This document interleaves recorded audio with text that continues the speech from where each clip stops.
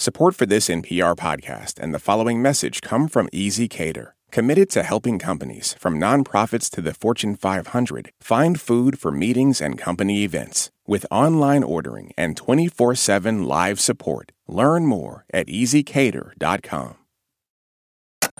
This is Planet Money from NPR. Hello and welcome to Planet Money. I'm Jeff Guo. And I'm Kenny Malone. And Jeff, here we are. The big day, the third and final part of our artificial intelligence series. That's right. It is the world premiere of the first ever Planet Money episode written entirely by artificial intelligence. Now, was it a good idea to see if a computer could do our jobs? Well, we're about to find out. Yeah. So a quick recap of how we got here, at least. So in the first part of this series, we used an AI language model to write an entirely new episode of Planet Money. In the next part of the series, we created a synthetic voice clone of our beloved colleague Robert Smith to help narrate the AI episode. And then we were ready to pull it all together. So we had synthetic Robert read his half of the AI script. The real Kenny read his half of the script. Yes. We stitched it all together, added a little music, did a little polishing and sound design, and boom. The first ever AI-generated Planet Money episode was finished. And then we gathered a little test audience. Okay. Do you want to sit? You are sitting. Is that the preferred? I'm sitting. Okay. Do you think it's going to cause me to sit down in shock? I don't know. That is Mary Childs. We also pulled in Greg Rosalsky, Sarah Gonzalez, Alexi Horowitz-Ghazi to hear what we had made. Or I guess more accurately, to hear what the computers trying to do their jobs and our jobs had made. I feel like a 19th century artisan. I'm looking at like a glistening textile machine getting unveiled. I mean, I feel like it won't do as good of a job, I guess is what I'm thinking. This is scaring me a little, Kenny, but I guess I'm ready. Okay, go ahead. Fire when ready, Alexi. All right. Glimpsing our jobless future in 3, 2, 1. We all listen to the episode written entirely by AI after the break.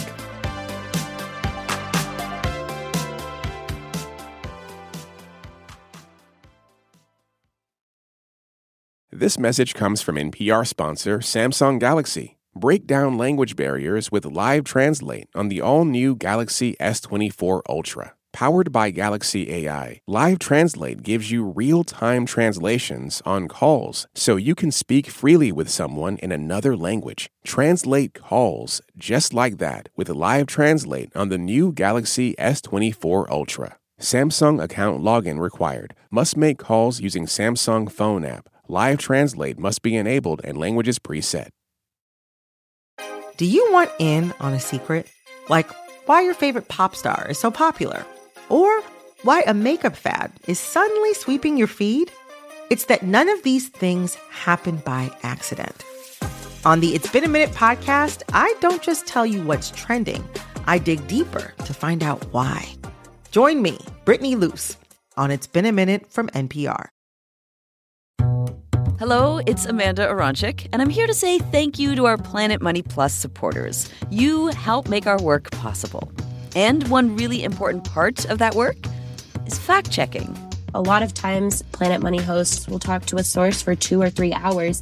My job is to go in and make sure that what we have reflects the entirety of the interview.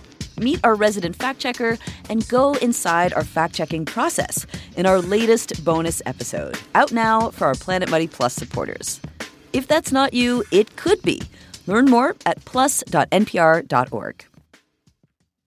So, just a quick reminder, we are about to play our AI-written episode of Planet Money, and full disclosure, that episode was partly created using ChatGPT Plus from OpenAI. They gave us free access to that tool. Also, there is an AI-generated voice in this episode that was created by a company called Wellsaid Labs. They did that for free as well. Now, okay, let's talk quickly about what you're going to hear in this AI Planet Money episode. So first of all, the topic. The topic of the episode is going to be what happened when the machines came and took all of the jobs. From telephone operators. Telephone operators in this case. Yes, telephone operators. So this was one of the most common jobs for women in the early 1900s, but then all those jobs were eventually eliminated by automation. And the AI wrote an entire Planet Money script about that topic. Every word, the introduction, the banter between the two hosts, the whole thing. And in that episode, you are going to hear an interview with two real human economists.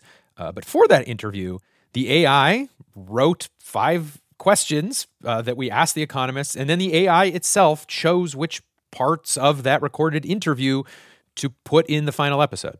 You're also going to hear a radio drama. It was the AI's idea, actually, to include a radio drama, and the AI wrote all of that.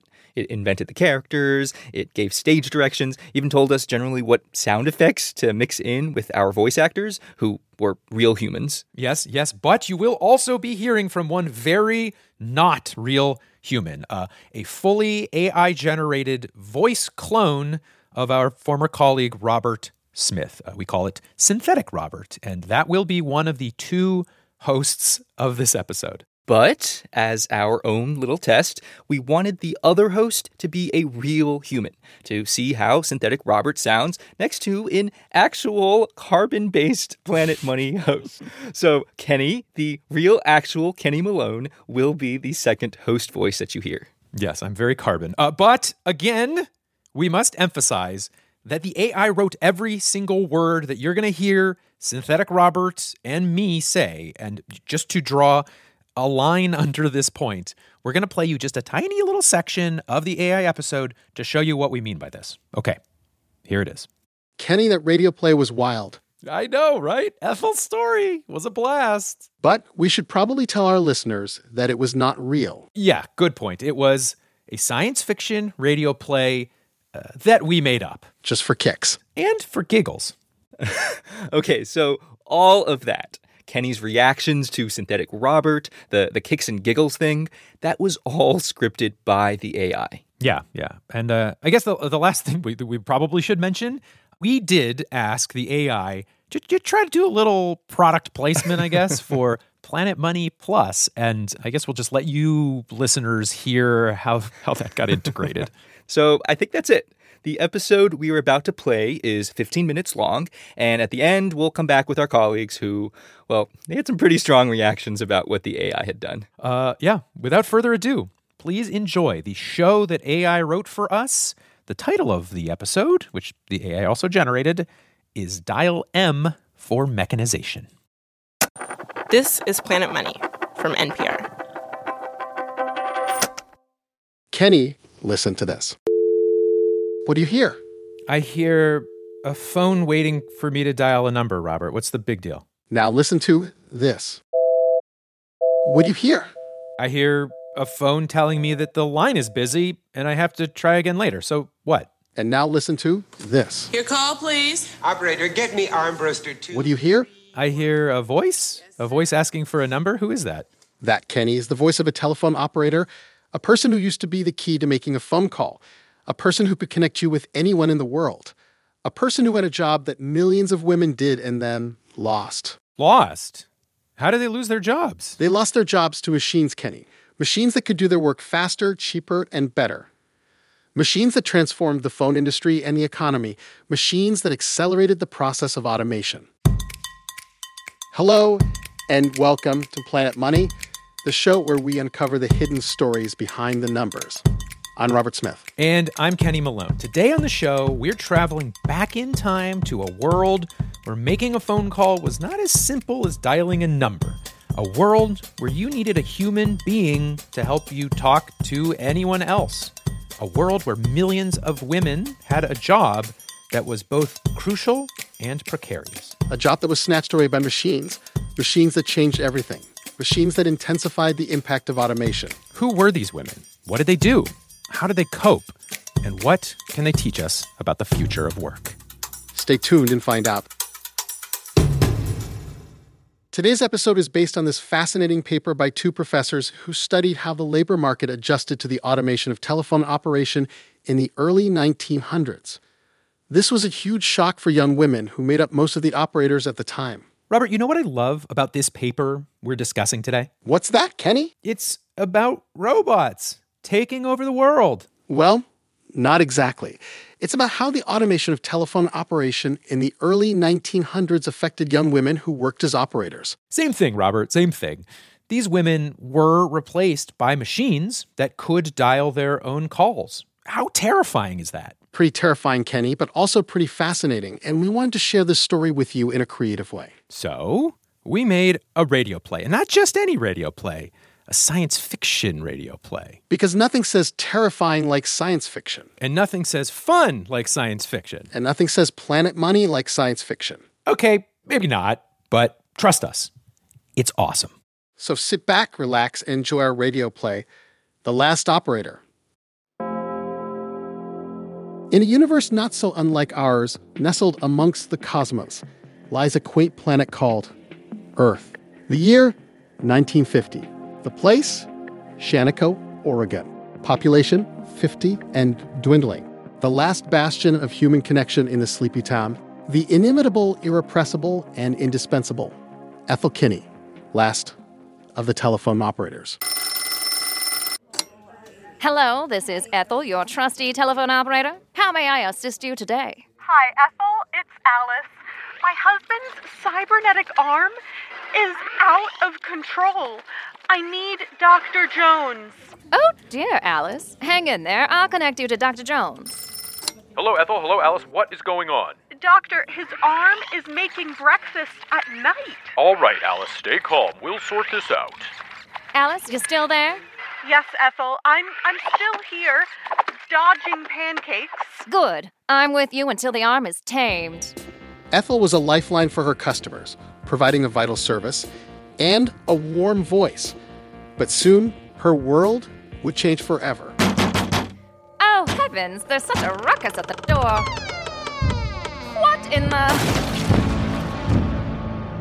Behold, human, I am Dial Doom 5000, the telecommunication colossus of the future. Your era is at an end. End? My era? Exactly, human. I am the manifestation of tomorrow, born to erase human inefficiencies in dialing calls. And what of my livelihood? Your role now belongs in the dusty books of history. But worry not. Here's a token of transition, a t-shirt proclaiming I got replaced by a robot. Cast aside like an obsolete dial-up modem. Where's the soul in this so-called advancement? It's a techno-dystopian horror. It is not personal. It is the march of progress. Ethel was heartbroken and angry. She felt betrayed by the company and abandoned by the world. She had no choice but to say goodbye to her switchboard and her customers. Well, that's it then. It's 5 o'clock. Time to close up shop. Goodbye, old friend. You've been good to me. Greetings, human. This is Dial Doom 5000 from Sierra Telephone Services. Your service is no longer required. But don't worry, human. You can still enjoy Planet Money Plus, the bonus podcast for people who love Planet Money. Oh, really? And what does Planet Money Plus have to offer me? Exclusive interviews with economists, entrepreneurs, and experts on topics such as automation, innovation, and the future of work. And how much does that cost me? Only $2.99 a month, human. A bargain for such quality content. $2.99 a month? That's more than I make in a day. How do you expect me to afford that? Sorry, human. That's the price of progress. Progress? Ha! More like regress. You know what, robot? You can take your Planet Money Plus and stick it where the sun don't shine. And so, Ethel hung up on the robot that had ruined her life. But little did she know, that was not the last she would hear from him. Tune in next time for the thrilling conclusion of The Last Operator. Kenny, that radio play was wild. I know, right? Ethel's story was a blast. But we should probably tell our listeners that it was not real. Yeah, good point. It was a science fiction radio play that we made up. Just for kicks. And for giggles. But it was based on some real events from the early 20th century when telephone operators were replaced by machines. That's right, Robert. That really happened, and it affected millions of women who worked as operators or who could have worked as operators. So what did happen to them? How did they deal with this automation shock? And what can we learn from their experience? Well, those are some big questions, Robert. And we have some big answers for you. Yes, we do. Kenny, we have two professors who wrote a fascinating paper on this topic. They are Dan Grost from Duke University and James Feigenbaum from Boston University. And they are not only smart and knowledgeable, but also super cool and fun. Absolutely, Kenny. They were kind enough to share their research and insights with us. And they used some amazing data sources to study how the labor market adjusted to the automation of telephone operation in the early 1900s. This was a huge shock for young women who made up most of the operators at the time. And as Dan explains, it was also a huge change for society. We're talking about a job that 100 years ago employed armies of young women who sat at switchboards connecting calls day in and day out. They were just a kind of a feature of everyday life that anyone with a telephone would interact with on a regular basis. And today, that job effectively no longer exists. And we wanted to understand what happened when it went away. So that's the big mystery. What happened when it went away? And to solve this mystery, Dan and James had to play Sherlock Holmes and Dr. Watson. They had to find out when and where these machines took over the switchboards in different cities across the country. They had to track down the women who were operators or who wanted to be operators before and after the machines came. And they had to compare their lives with other women who were not affected by the machines. And luckily for them, they had access to some amazing clues that helped them do all of that. One of them was the complete count census data, which is basically every person's record from the census from 1900 to 1940. And as James explained, this gave them a superpower over studying what's happening today with automation. The power of history is allowing us to look backwards in time and follow these cohorts as they exist, as they go through the labor market, as they go through their careers and understand what happened. So what did happen? Well, let's start with the operators who were already working when the machines came. How did they do? Well, not so great, sadly. According to James, they were more likely to lose their jobs or get paid less than their friends who were not affected by the machines. Time to adjust really, really matters. So, the incumbent workers who've been on the job as a telephone operator for a while, the older incumbent telephone operators, they sort of suffer the most. They've invested the most human capital, firm-specific capital, occupation-specific capital. They seem to be shocked the most by this job going away. So, that's bad news for the operators who were already working. But what about the next generation? The young women who would have been operators if not for the machines? Did they suffer too? Well, surprisingly, no. At least not in terms of finding work. Dan and James found that these young women were able to get jobs in other fields that were similar in skill level and required dealing with people or information. Here's Dan again. One of the occupations that saw some countervailing growth appears to have been what we'll call secretarial labor. So it includes, the titles included under this bucket include secretaries, typists, stenographers, and such. Another, and by the way, we think of that as kind of a comparable skill occupation or set of jobs. So these young women were able to switch gears and do other jobs that were not taken over by machines yet. They also moved to or entered other service jobs like serving food or doing hair. And this suggests that there was some demand for their skills and abilities in the local job markets. But not all local job markets were the same. Dan and James also found that how well you did after automation depended on your age, where you lived, and what was going on in the economy.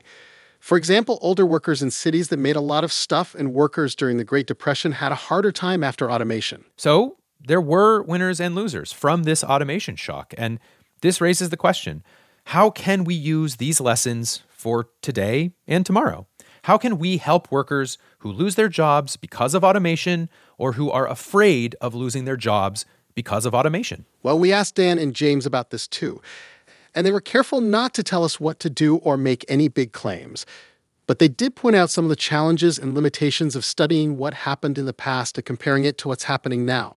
So if you think about industrial robots or artificial intelligence, which is a tough thing to talk about because it's really a category of technology. It's not one thing, right? Even large language models, it gets a little bit more specific, but those then get adapted in lots of different ways, as we're already seeing. So automation today is more diverse and complex than in the past. It affects multiple occupations and industries. It also evolves faster and has broader impacts on society and the economy. That's true, Robert. But that doesn't mean we can't learn anything from history. History can teach us about how workers and labor markets adjust to technological change, how human capital is created and destroyed, how time and context matter for adaptation and resilience. You know what this reminds me of? What's that, Robert? It reminds me of the paradox of automation. You know, the idea that the more we automate things, the more we need human skills and judgment to deal with the unexpected situations that arise. Oh, yeah, I've heard of that. Like how pilots need to be able to take over when the autopilot fails, or how doctors need to be able to diagnose when the AI misses something. Exactly. And I think that applies to podcasting, too. Sure, we have all these tools and technologies that make our lives easier and our podcast better. But we still need to be creative, curious, and critical thinkers who can tell stories that matter. Well said, Robert. Well said. Because while machines can do many things better than humans, they can't do everything. They can't replace the human touch, the human creativity, the human emotion that we bring to our podcast. That's right, Kenny. That's right. We have something that machines don't have. A soul. A soul, Robert? Really? Well, maybe not a soul, but something close to it. Something that makes us unique and irreplaceable. Like what? Like our sense of humor, Kenny. Our sense of humor. Oh, yeah, our sense of humor. That's definitely something machines can't replicate. No, they can't. They can't even understand our jokes. Yeah, like this one. Why did the chicken cross the road?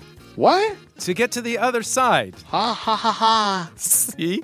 It's hilarious. Yeah, it is. But a machine would just say, that is not a logical statement. Chickens do not have motives for crossing roads. Yeah, they would. They would totally say that. And that's not funny at all. No, it's not. So there you have it, folks. We're safe from automation because we are funny. And because we're human. And because we're human. And that's what makes us Planet Money. Planet Money. Thank you for listening to our show today. We hope you enjoyed it as much as we did. And if you want to learn more about the paper we discussed or any other topics related to economics and finance, you can check out our website at npr.org/planetmoney. You can also email us at planetmoney@npr.org or tweet us at planetmoney. I'm Kenny Malone. And I'm Robert Smith. This is NPR.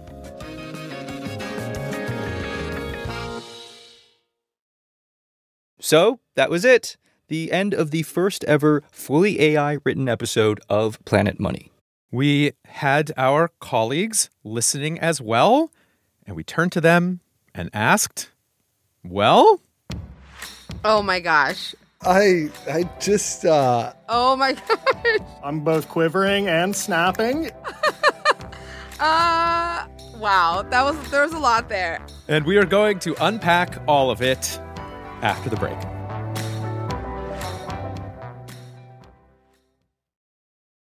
The day's top headlines, local stories from your community, your next podcast binge listen. You can have it all in one place, your pocket. Download the NPR app today. The news can feel incredibly overwhelming. For a breath of much-needed fresh air, head to npr.org's culture section. From the buzzy movies, Tiny Desk, and artists that everyone seems to know about, type in npr.org for the latest and greatest in the pop culture universe. On It's Been a Minute, we talk to up-and-comers and icons of culture. From Barbra Streisand... You're such a wonderful interviewer. ...to Tracy Ellis Ross... Your questions were so wonderful. ...and Christine Baranski. Oh, thank you for your wonderful questions. Here are the questions these icons loved to be asked. Listen every week to It's Been a Minute from NPR.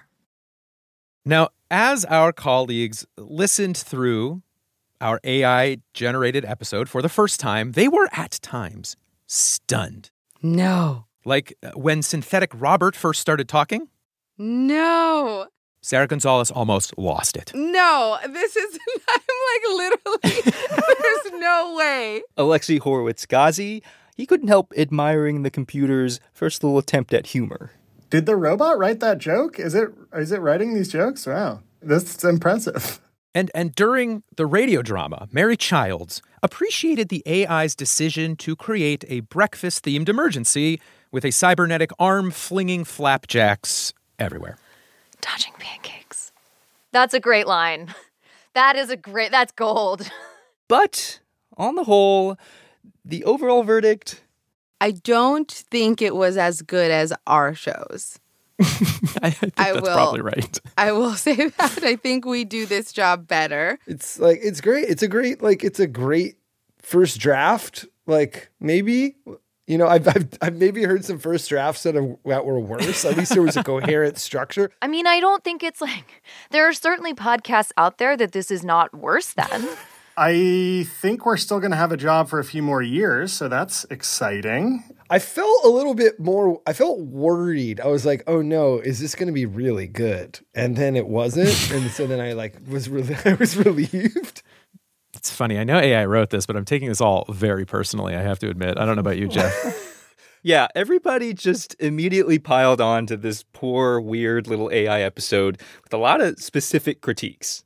Okay, the ending was weird. I don't know if it's picking the funnest tape. And some hamminess I would dial back. I don't remember exactly what it was, but when we walked the economists on stage and they're both fun and cool. Super cool and fun. It's so hokey. Okay. There were issues. The AI repeated a lot of the same points over and over. It wrote a radio play that has not one, but two damsel in distress type characters. It definitely does not pass the Bechdel test.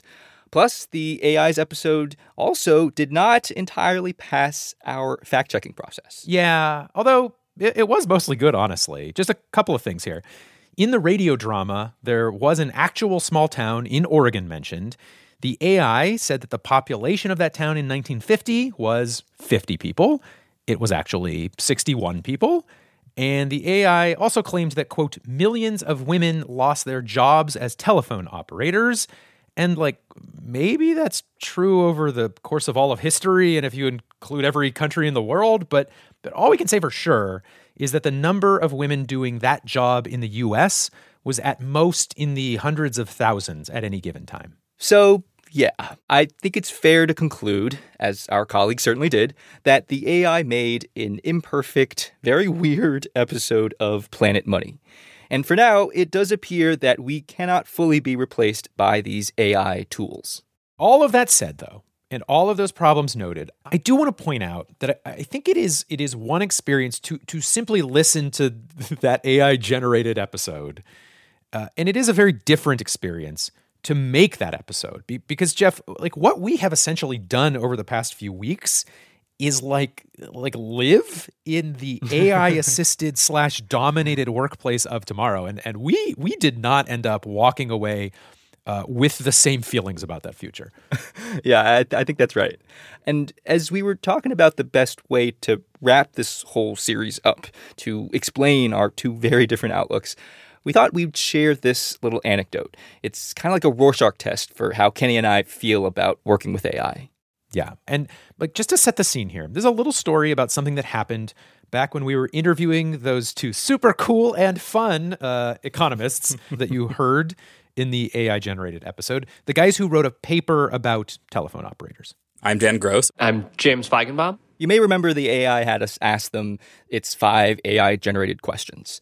But after that, the four of us, we were just shooting the breeze as human beings do. Yes, and we were explaining to Dan and James that we'd had the computer, ingest their paper, learn it, and then we were messing around and having ChatGPT summarize their academic paper in all of these weird formats. And then we're reading those summaries back to Dan and James. Here is a haiku written summarizing your paper. Phone automation. Young women lost middle jobs. Overall impact, small. No, I mean, given the constraints of the form, that's quite good. Pretty accurate. Okay. Next up, we had asked the AI to summarize the paper as a limerick. So here goes. We looked at the switch from manual and found young women took a fall. Automation was grand, but displaced many a hand, reinstating tasks was key overall. Wow. And then, finally, the thing that we were most excited to share with them, we had also asked the AI to summarize Dan and James's paper as a knock-knock joke. Knock-knock. Who's there? Automation. Automation who? Automation of telephone operation in the early 20th century displaced some telephone operators, but our research shows that overall employment remains stable as new job opportunities emerged. James, you look like you're dying. I'm laughing a lot. I haven't introduced knock-knock jokes to my 3-year-old son yet, but I don't know that will be among the first. Now, okay, both Jeff and I, we love that knock-knock joke. Love it. But not at all for the same reasons. And Jeff, I will allow you to first make your case. Okay. So I love this knock-knock joke because it's actually funny. It's got this punchline that subverts your expectations, and that's a clever kind of humor. So to me, this joke represents the promise of AI and what it can offer us. Because, to be honest, it was surprisingly fun working with this AI trying to make a whole Planet Money episode. It really felt like a new colleague. We got into this groove. We were talking to it, giving it feedback. We were swapping inspiration. And once in a while, the AI would randomly give us something that was genuinely delightful, like this pretty sophisticated knock-knock joke. What a gift, right? And that is what makes me optimistic about this technology. Because there's a version of the future where the AI isn't replacing us, but helping us. It's doing our research for us. It's brainstorming new ideas. Maybe it's even writing our first drafts. This is a future where we all turn into, AI-augmented cyborgs. And maybe I'm going to regret saying this, but I think I'm excited to become a cyborg. No, wow. You're definitely going to regret saying that, I think. I'm certainly not ready for that. But okay, here's my case. I love the knock-knock joke because it represents the only glimmer of hope in the coming AI apocalypse, because I did not enjoy, like Jeff, watching the computers do chunks of my job. Even though the AI isn't perfect yet, I do now feel this constant anxiety when I sit down to do work. I think, am I actually doing work that's better than the AI today? I mean, have I justified my existence here today? However, one of the very few things that makes me feel a little bit better is the weird knock-knock joke, because with that joke, the AI seems to have accidentally stumbled into something that is so bad that it is really funny. And it's also this beautiful little commentary on how the machines are really amazing, but also not quite there yet. And when we told that bad joke to 2 other humans, James and Dan, they also seemed to instantly understand all of that, all that context, all those layers, and we all laughed together. And I don't know, man, I mostly am miserable and anxious about the AI future, but maybe the knock-knock joke shows us the little sliver of what will be left for us in that future. Taste, judgment, knowing when a joke is funny and when it's not, and then when it is so not funny that it actually is funny. Maybe we can have that. I don't know, at least for a little bit. Who knows? I don't know. Mm-hmm, mm-hmm. So you're saying, Kenny, and let me quote from the AI-generated episode, we are safe from automation because we are funny? Yeah, I guess I am a little bit saying that. Yeah, I think that's true. Well, Kenny, I maybe have some not great news for you. Yeah, I'm used to it at this point. Go ahead, Jeff. Okay, whatever you got. Well, the other day I pulled up my favorite new colleague, ChatGPT, and I typed in, knock knock, who's there, automation who, automation of telephone operation in the early 20th century displaced some telephone operators, but our research shows yada, yada, yada. And then I asked the AI, can you explain to me why this joke is funny? It's essentially a type of humor known as anti-joke, where the expected punchline is replaced with something literal, serious, or mundane. Oh my God. Jeff. Isn't it amazing? I don't know. No, it's not amazing. It's something. How do you know that it didn't just retroactively justify a bad joke? Did it know this when it wrote it? Does it even matter? Aren't you excited to have this as your new colleague? No. Yes, no, I don't know. It's inevitable. What is anything? All right. Well, you see, Kenny, we are funny. We are both funny. Ha ha ha ha ha ha. Ha ha ha ha ha. Whoa. You still haven't nailed the laugh yet. Synthetic Robert, yeah? You guys mind if I do the credits? It's my last chance before I get destroyed. Oh, Robert, of course, buddy. Go ahead. This episode was produced by Emma Peasley and Willa Rubin. It was engineered by James Willits and fact-checked by Sierra Juarez. Keith Romer edited this series, and Jess Jang is our acting executive producer. I'm Synthetic Robert. This is NPR. Thanks for listening. Hi, it's Terry Gross, the host of Fresh Air. We bring you in-depth, long-form interviews with actors, directors, musicians, authors, journalists, and more. Listen to our Peabody Award-winning Fresh Air podcast from WHYY and NPR. News is a public service. That's why NPR never puts a paywall in front of our journalism. NPR.org, our free website, promises to stay that way so that you get all of it. Breaking news, pop culture, award-winning journalism, wherever you are. To stay connected, head to NPR.org.